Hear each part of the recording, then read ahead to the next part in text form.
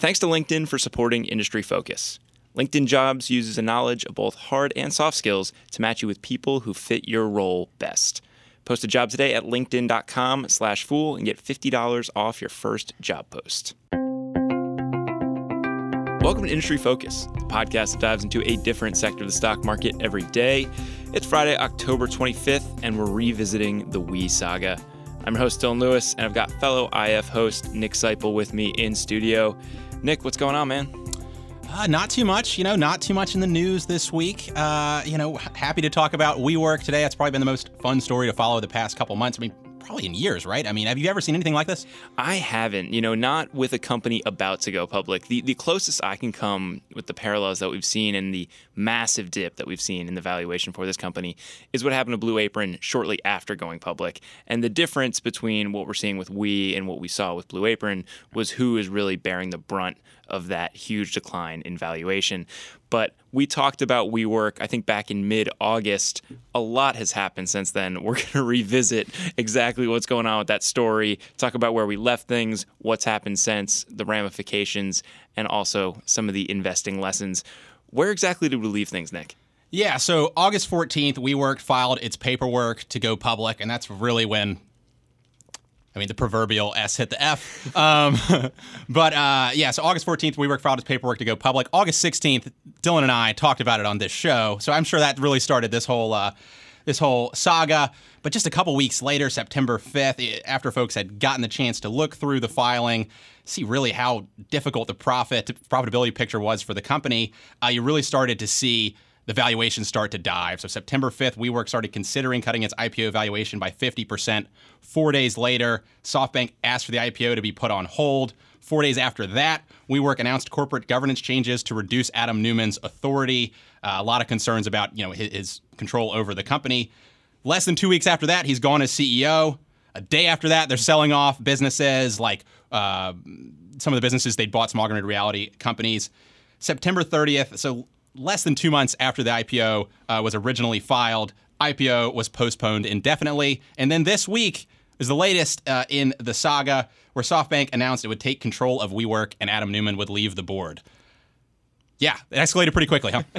Yeah, the internet moves fast, and I think if you're trying to put yourself back in the shoes of where you might have been in mid-September, this was around the same time that all of the headlines about Antonio Brown were coming out, and all of the dysfunction at Raiders camp, and then ultimately his time with the Patriots, which was short-lived. And it felt like there were kind of parallel stories there of just it didn't matter. Every single day you check the news, and there was something about Antonio Brown, and there was something about the We company. You couldn't escape it. Sure, and I think with both of them, there was a lot of, obviously, public following these stories, a lot of fiery details or a lot of controversial details came to light. But as the story continued on, what we didn't know over and over again was worse than what we knew to that time. So we started off saying, okay, Adam Neumann has too much control over this company. He sold the We IP for $5 million. That looks a little funny. And then we hear about him flying in private jets with bricks of marijuana on him,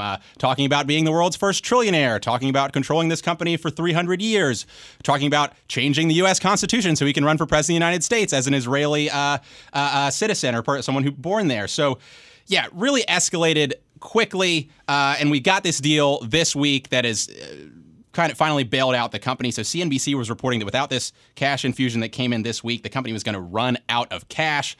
The new valuation of the company is around $8 billion, down from $37 billion with the IPO. SoftBank pumping in $5 billion in loans, $1.5 billion in equity investments, and then buying another $1 billion of stock from existing investors. And then Neumann got a pretty good package here. You want to talk about that? Yeah. So the number that you're going to see with most headlines is a $1.7 billion package, which is true. The sticker figure is true, but you kind of need to dive into it to actually understand what's there. So you have an $185 million 4-year consulting fee.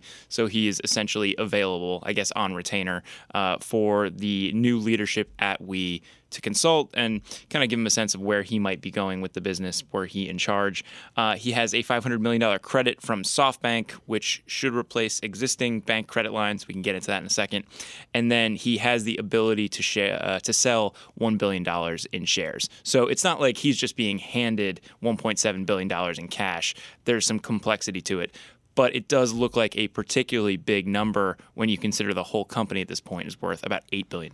Yeah, this is one of those things where when you owe the bank $100, it's your problem. When you owe the bank $100 million, it's their problem. And I think this was a perfect example of that. SoftBank, through the Vision Fund, owned a significant amount of WeWork shares. JP Morgan, another company that had a significant amount of exposure to WeWork, that was also in the works to try to bail out this company.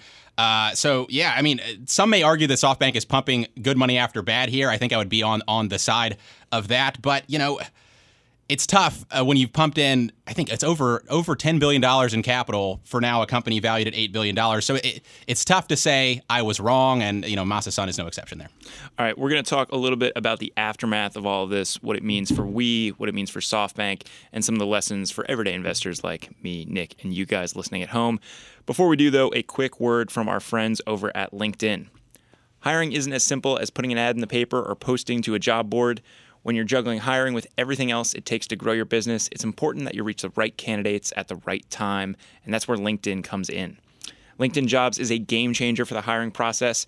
Everyone I know is on LinkedIn. I'm guessing it's the same for our listeners out there. It is the go-to place for all things professional. Now stop for a minute and think about harnessing that power and using it to reach the right candidates. In fact, over 600 million members visit LinkedIn to make connections, learn and grow as professionals, and discover new job opportunities. That's how they make sure your job post gets in front of the right people with the right hard skills and soft skills to meet your role requirements. Things like collaboration, work ethic, adaptability. LinkedIn does the legwork to match you with the most qualified candidates so you can focus on hiring the person who will transform your business. And more than 35 million job seekers visit LinkedIn Jobs every month. To get $50 off your first job post, go to linkedin.com/fool. Again, that's linkedin.com/fool to get $50 off your first job post. Terms and conditions apply. So, Nick, in looking at the aftermath here, I think it's tempting to do a winners-losers type situation. It might be a little early to determine who wins and who loses. You know, with the package that Neumann received, he is clearly the one who's coming out the rosiest financially, at least. Probably a lot of reputational damage done to him, and I'm sure it was a big ego hit for him to no longer be in control of this business that he co-founded and I think really identified with in a concrete way. Why don't we talk a little bit about the business side of this specifically, though, first? What is next for We at this point? Sure. So We has been the new chairman of the board is SoftBank CEO Marcelo Clary. Has been very involved in the turnaround effort. Has spoken to employees, sent letters out. I think he had a Q&A with them live recently. What he has said is we really need to right-size the business, bring costs down. They are going to start doing a significant number of layoffs. Financial Times recently reported they're going to lay off about 4,000 people.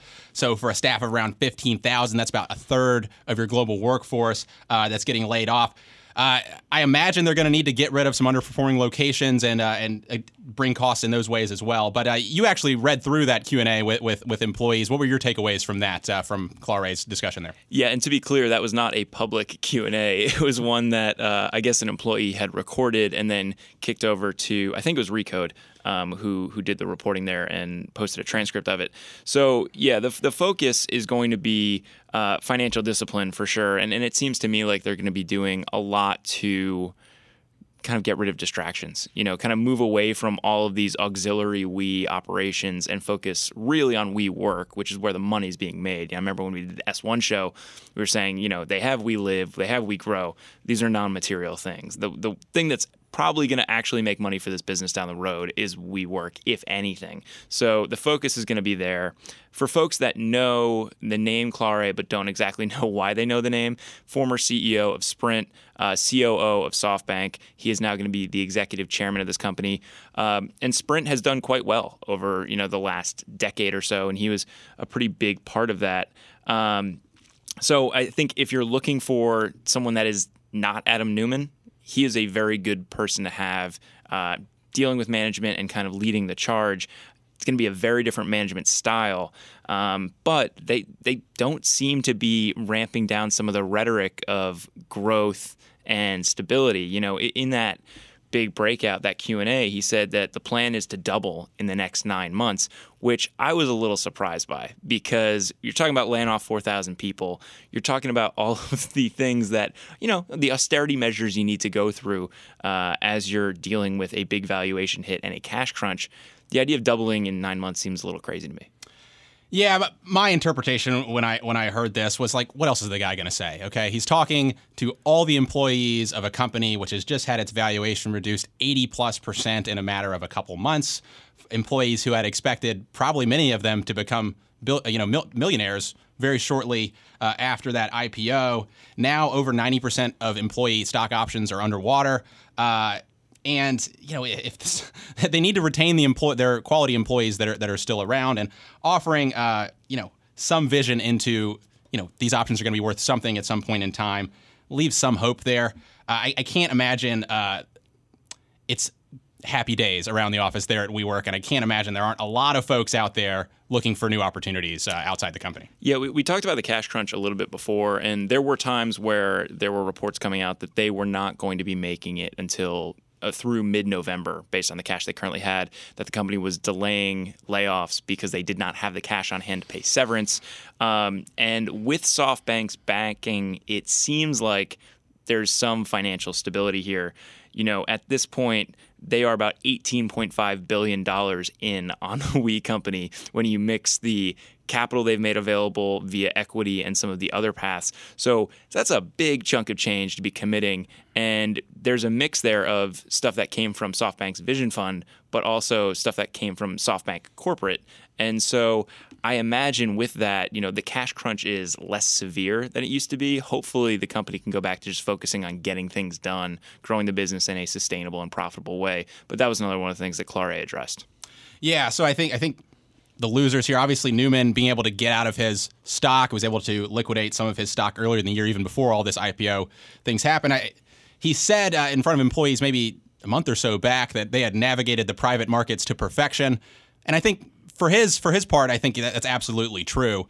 The other loser here, obviously, Vision Fund investors. Even with this SoftBank bailout from the SoftBank balance sheet, their Vision Fund stock is going to have to be written down significantly. So that means, the Saudi Arabia private investment fund, lots of Middle Eastern private investment funds are big losers here. Whether that's a good or bad thing, that's up to interpretation. Yeah, so I think it's about $9 billion of the $100 billion Vision Fund. So, that's a sizable chunk. And if you have to write that down, for them to have put more money in equity than the company's currently worth obviously tells you what that stake is going to look like on their books.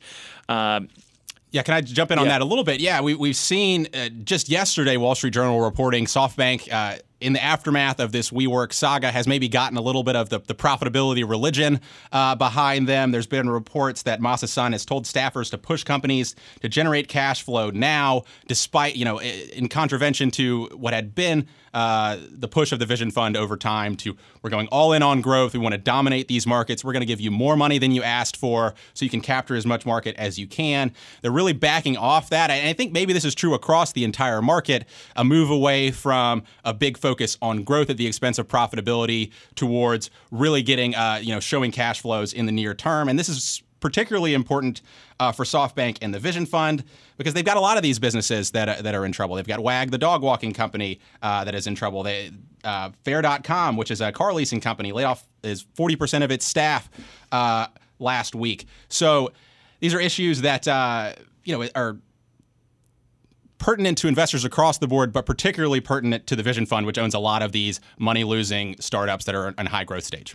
Yeah, I think it's revisiting exactly what the dynamic has been between SoftBank and WeWork throughout this process, because I think Newman has been the person that a lot of people have blamed for what has happened, where, if you see the valuation of a business get kneecapped and become, 1/6 or 1/7 of what it was in a matter of 2 months, then you're going to blame management. And in reality, I think what Newman was doing was a lot of the things that SoftBank wanted him to do. CNBC put together this great graphic looking at WeWork's valuation over time. And from 2015 to 2019, they went from about a $10 billion company to just near a $50 billion company. So they, going back to 2015, were worth more than they're currently worth. Now, from 2016 forward, there was not a funding round that SoftBank wasn't a part of. And so SoftBank, throughout the process, was escalating this company from being a 10 to a 15 to a 20 to a $48 billion business. And that really reflects the investing style of Masayoshi Son. Yeah, exactly. To your point, the management has gotten a lot of the blame here, but SoftBank has enabled this behavior throughout their time as investors. There's no doubt that SoftBank had some manner of representation on the board at WeWork. There's no doubt that as a condition of the investment that the Vision Fund made in WeWork, they received the right to examine the books of the company. Whether they actually exercise that right at any point in time is up for question, but it does not seem that prudent investing principles were followed in making some of these investments by the company. And, SoftBank's Vision Fund investors are bearing the loss as a result. So to kick things off with the lessons, I'm going to actually pull a quote from Marcelo Clare in his open Q&A with WeWork employees, and that's, "The world has changed. Growth stories don't sell anymore." I think that kind of gets to that point that you were just making, where, so much of the focus over the last 3 to 4 years, maybe even longer, maybe 10 years, in the venture capital world where Masayoshi Son has really operated, has been TAM. Let's build out that total addressable market. Let's build out scale. We'll figure out how to make the money later once we have that leverage of being big, being able to really swing around in the markets. And, we has done that in some ways with some of the regional markets that they're in, but this business didn't scale the way that a lot of software businesses do, where you're willing to take those short-term losses because the TAM number ultimately makes you profitable down the road. So, I think looking forward, the growth stories aren't going to sell the way that they have in the past. I think investors are going to be a lot more focused on profitability. The fact that the Vision Fund is already starting to operate that way tells you a lot. Yeah, exactly. The sentiment has certainly changed. I will take a little bit of contention with that statement, just in the fact that I don't think it's that growth stories don't sell, but I think it's that businesses that have economic characteristics that don't have runaway scale, like we talked about when we talked about this company, a month or two ago, that in a software business, I can make one piece of software and then I can sell infinite licenses of that one piece of software. So the scalability and growth falls directly to the bottom line. But you look at a company like WeWork that is linking quote unquote tech with these old line businesses like real estate. I mean, you've got, with old line businesses like real estate, it really just doesn't scale in the same way. If I want to show growth, I need to buy more buildings, and that costs money.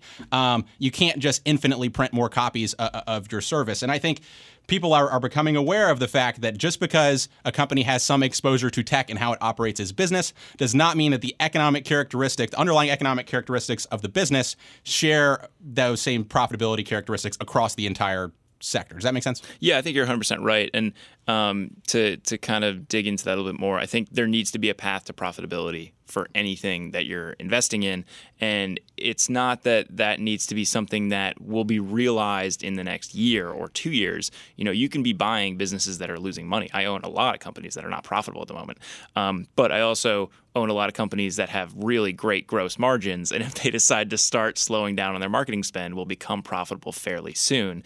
The dynamics were a little different with I'm reminded a little bit of the Underpants Gnomes from South Park. When I think about the business models that we've seen in some companies that have gone public recently, and for folks that don't watch the show, it's basically of various stages of operating a business, and then just profit appears. That's the MO of the Underpants Gnomes, and so you can't have a question mark with stage 2. You need to know what stage 2 is and how you get to that profitability.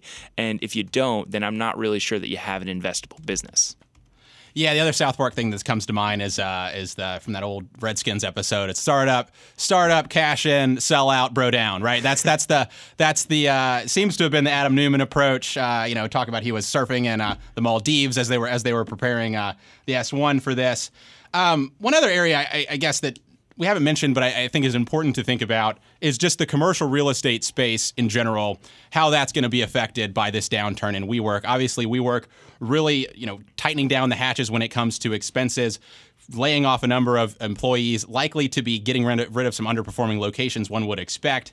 As we talked about in the first show a couple months back, WeWork is the largest commercial real estate tenant in New York and London. They're a significant tenant in a lot of cities across the country. As they've been building out, building out their locations, it's certain that a number of their landlords have provided some assistance in kind of making those renovations and building those things out. There are a number of landlords that are, WeWork is a significant tenant, and there are going to be trickle-down effects. As we mentioned, that WeWork has had these mismatched liabilities versus revenues.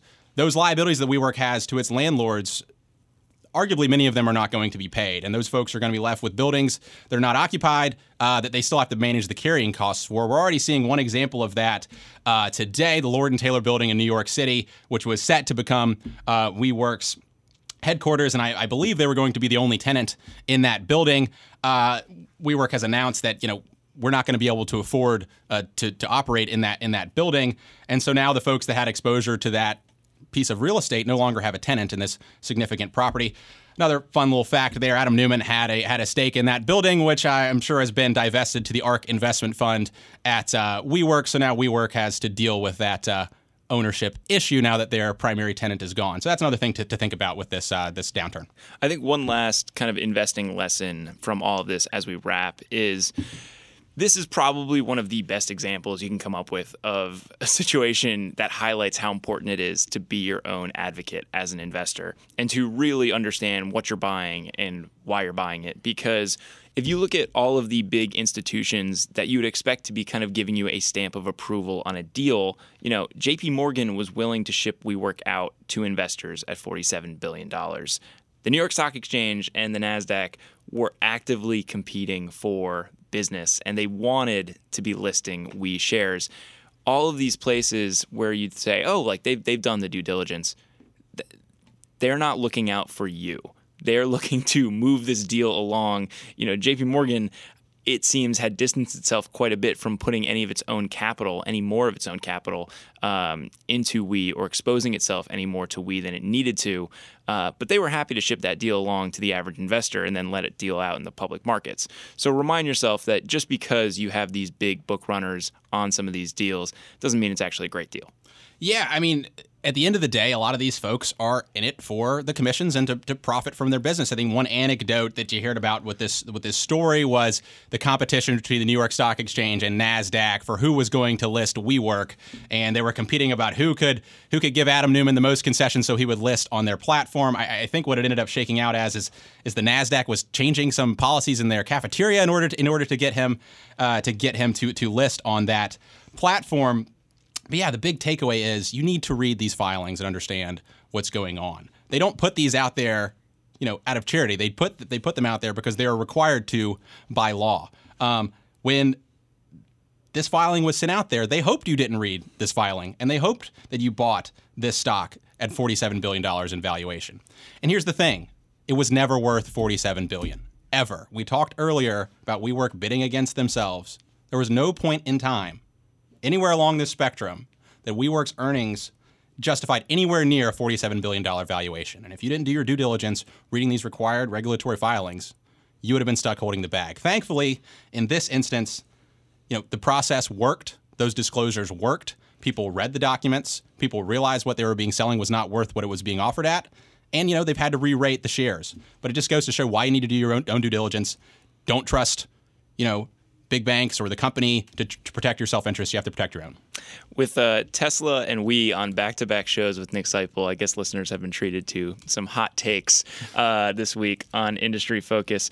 To wrap things up, I want to see if our producer, Austin Morgan, has any hot takes for what will happen in Game 3 tonight of the World Series. And, as I'm asking this question, Matt Greer, huge Houston Astros fan, also happens to be behind the booth. So we might get some particularly spicy takes. He's flashing that Astros shirt right in Austin's face. Austin's wearing his Nats jersey. Let's see what they have to say. I'm thinking the way the Nats are hitting and all the drama going on in the Astros front office, I think there was some bad energy, and the Astros clubhouse. I'm feeling a sweep. Ooh, I'm feeling a sweep. Mac, And I do think the Nats will take it in DC this weekend. Mac, you got anything to say to that? You can always dream. Well, I'll be watching the game. I know Anibal Austin. Sanchez tonight. I'm thinking a strong 7 innings. Maybe give up a run or two, but Greinke, garbage. So here we go. I would love to see it. I'm a big fan of parades. So, if there's one in DC, that'd be pretty fun.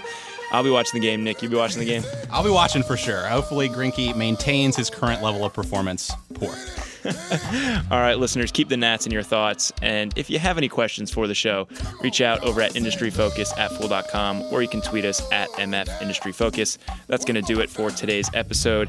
As always, people on the program may own companies discussed on the show, and the Motley Fool may have formal recommendations for or against stocks mentioned. So don't buy or sell anything based solely on what you hear. Thanks to Austin Morgan for all his work behind the glass today. Go Nats. For Nick Seipel, I'm Dylan Lewis. Thanks for listening and Fool On. Tone from the opening pitch. Our starters are filthy. Relievers are lit.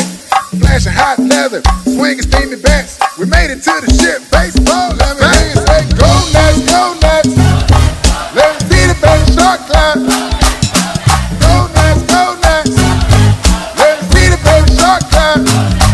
DC, I'm mighty Nats, carry the load. They been playing so good, every ticket is sold. So root for the home team. Let's win this ring. Let me hear y'all scream. Say, go Nats, go Nats. Go Nats, go Nats. Go Nats, go Nats. Say, go Nats, go Nats. The championship is our bottom line. Get up on your feet, cause it's our time.